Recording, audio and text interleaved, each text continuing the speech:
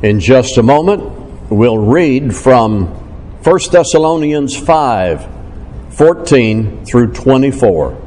1 Thessalonians chapter 5:14 through 24. And from that passage, there will be a number of things all of us will need to attend to. The church in Thessalonica was a vital, growing church with a young but heroic faith. A faith that continued in the face of considerable opposition and conflict. But for all of that, the struggle was not over. Paul writes to them and wants them to understand that in the future they would be challenged again and again, and temptation would not stop. When we are at our strongest, the devil may go after us with greater diligence.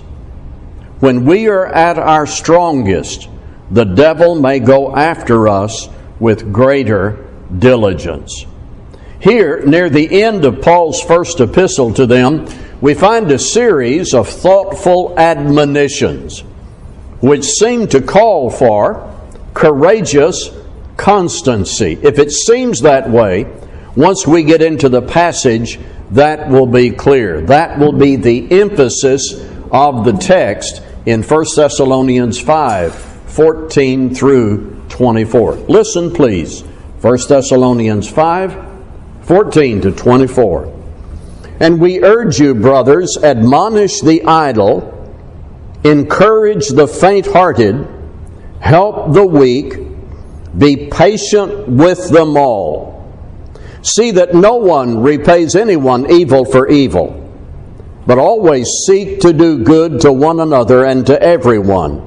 Rejoice always, pray without ceasing, give thanks in all circumstances, for this is the will of God in Christ Jesus for you. Do not quench the Spirit, do not despise prophecies, but test everything. Hold fast what is good. Abstain from every form of evil. Verse 23. Now may the God of peace himself sanctify you completely, and may your whole spirit, soul, and body be kept blameless at the coming of our Lord Jesus Christ. He who calls you is faithful. He will surely do it.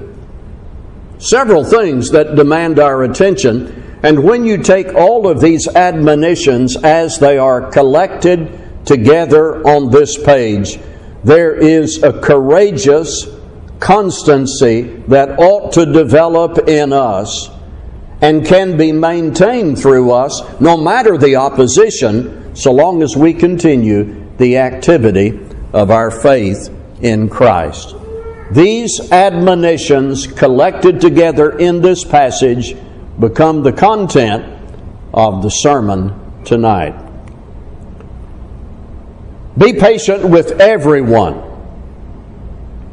The English Standard Version says, be patient with all.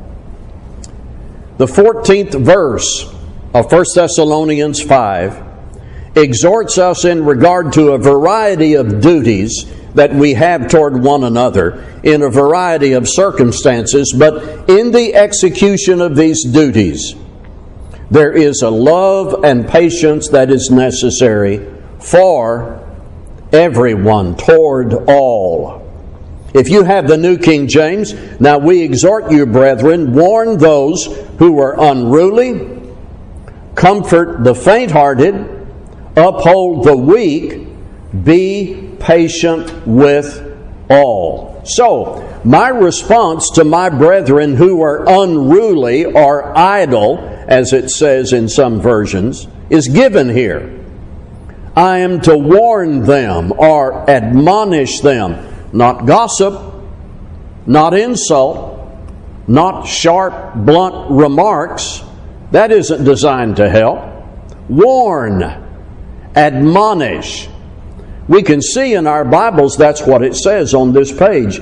There's nothing in the context that gives me the right to just dismiss this or to allege that somebody else can do that.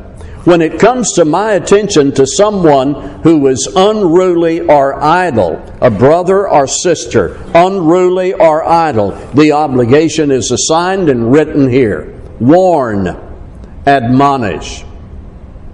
If someone is faint-hearted, what is the response instructed by the Holy Spirit? It says, comfort the faint-hearted. Do we ever do this? In the English Standard Version, encourage the faint of heart. If the New Testament is really our guide, this is what we do. If we're governed by the will of God, as written by the apostles, we take this seriously. Admonish the disorderly, encourage or comfort the faint-hearted, and then it says, support or uphold the weak. I'm not to look down on my weaker brother. I'm not to engage in ridicule toward him. I'm not to make my weaker brother an object of humor or disdain. I am to help. I am to support. I am to uphold and strengthen the weaker brother. And I am to do all these things in the passage in an attitude of patience. Here's the older word that you may not see in any magazine or social media today. Long-suffering. It's the opposite of being short-tempered. Long-suffering. It is a unique word in biblical language that you do not find today.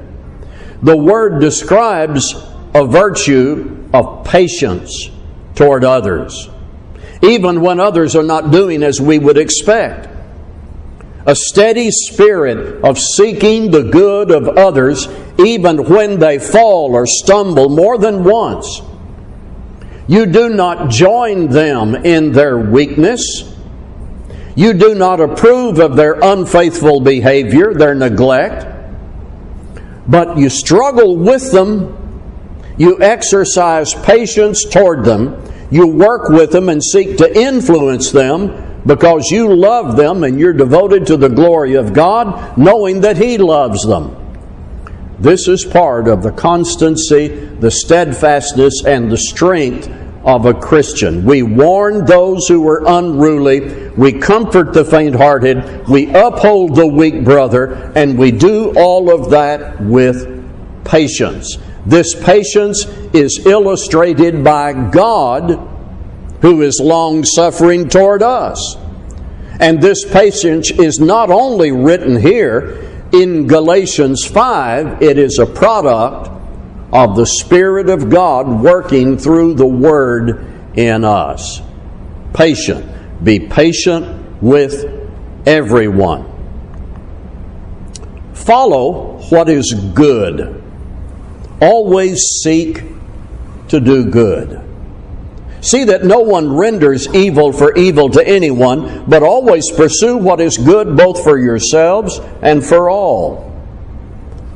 What do we face in the culture and world that we live in today? Mindless gang violence, trafficking, corrupt and immoral officials and leaders, the public applauding of perversion, people in the entertainment world boasting of their shame. Add to this the free flow of alcohol and the abuse of drugs and the breakup of marriages, and in some cases the apathy of people who ought to be active against all of that. Sometimes we go through a fatigue about all this. Sometimes in a world filled with so much wrong, there is the distinct temptation to take matters into our own hands, to try and fix everybody and fix everything. But as a Christian, I must learn to always pursue what is good and never give way to revenge. Micah chapter 6 and verse 8. He has shown you, O man, what is good, and what does the Lord require of you, but to do justly, to love mercy, and to walk humbly with God. Rejoice always, verse 16.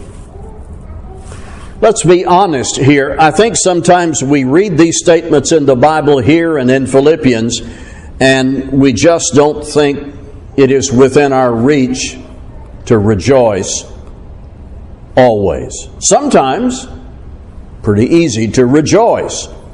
Sometimes it's hard. A man whose wife has cancer. Parents struggling to save their children from the arms of Satan. People trying to be Christians who seem to be hindered and distracted all the time by financial problems and disease and injustice and misfortune. And yet, we come to these passages and they tell us to rejoice. And we may think this kind of optimism just isn't realistic. And there is a part of the human heart that cries out almost in the manner of an argument, don't tell me to rejoice. You know what I'm going through? Is it possible to rejoice in what I'm going through? And sometimes the argument may reach this level. Give me an example of somebody with this kind of joy, rejoicing always. And be sure you pick out somebody going through at least the same amount of trouble and pain that I have. Well, Bible students know that that challenge can be met in Jesus and in Paul and in most every faithful disciple in the first century who went through trials and troubles we've never known. They went through very bad times. They knew pain. They knew misery. They were acquainted with adversity and persecution and poverty. Jesus, in His prayer in the garden before His death, talked to God about the joy He had.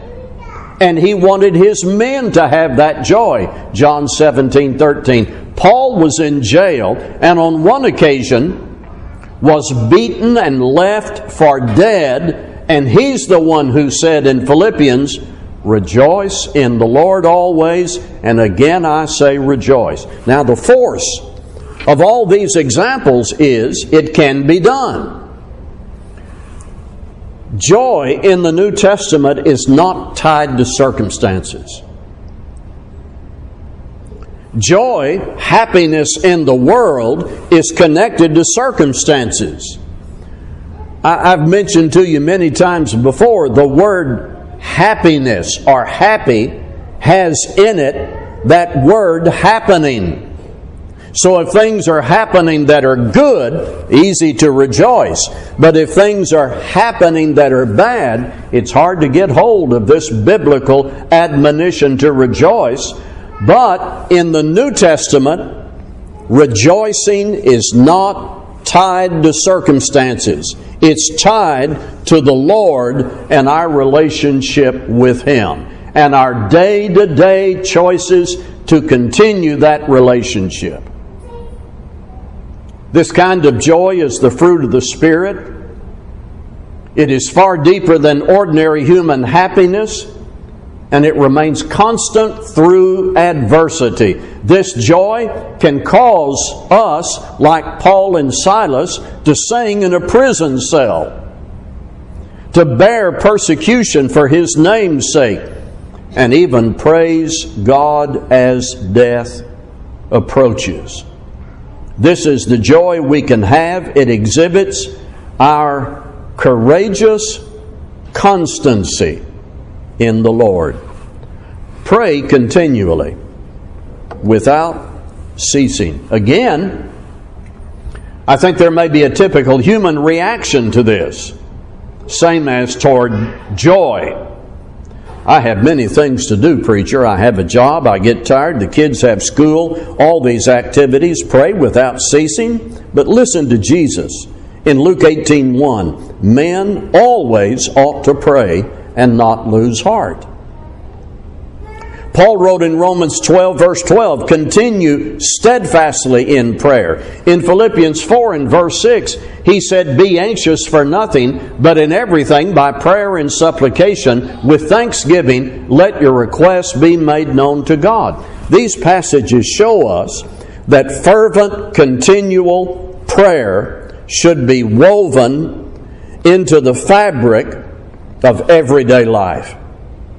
This means don't ever miss an opportunity to pray. This means make time, take time to pray. Do you think Jesus was busy? Well, if you've read Matthew, Mark, Luke, and John, you know something of his activities, his schedule, and surely we all acknowledge the load of responsibility he took upon himself. Jesus was busy.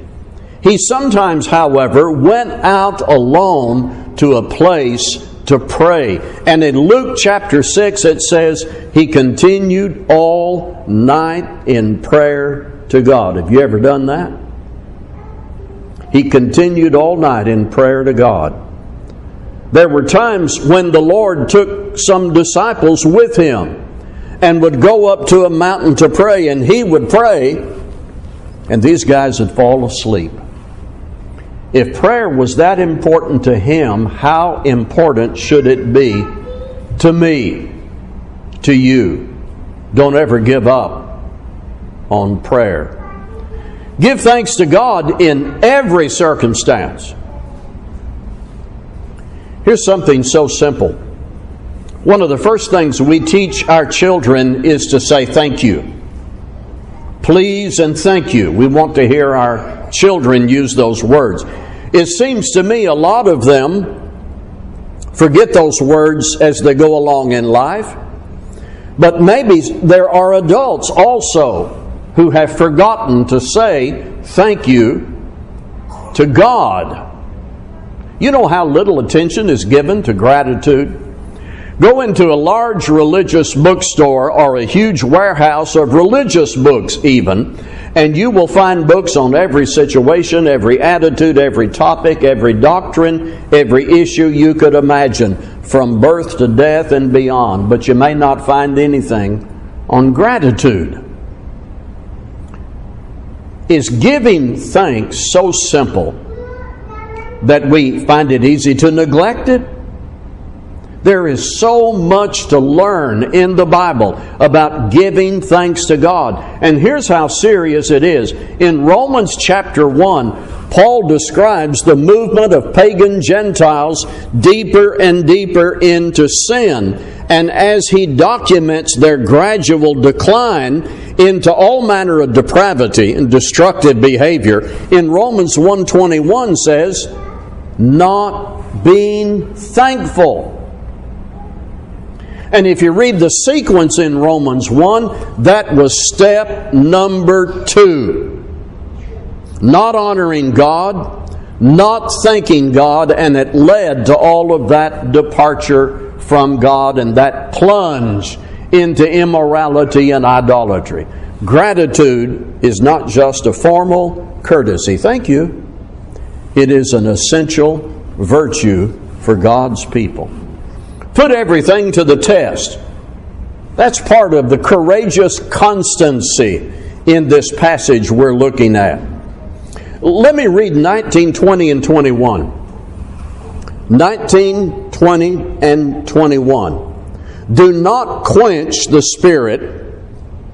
Do not despise prophecies, but test everything. Hold fast what is good. I believe all of this has to do with our respect for the Word of God. We're not going to just believe everything that people say. We're going to test everything. Consider, the gospel message was given by the Holy Spirit. And it says here, do not quench the Spirit, do not despise prophecies, and then it says, test everything and hold fast to what is good. We ought not to take that lightly. I want to put it this way and make it very practical.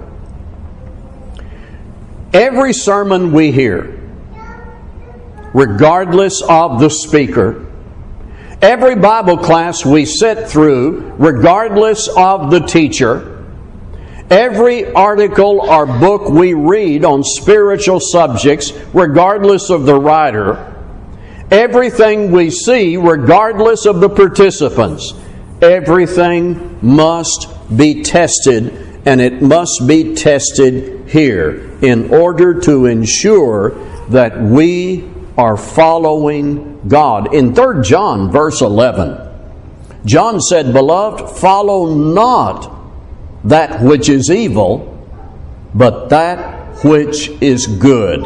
He that doeth good is of God, but he that doeth evil hath not seen God." I've got two more from the passage.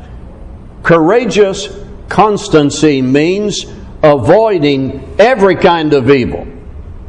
Maybe there's some kinds of evil that you find easy to avoid.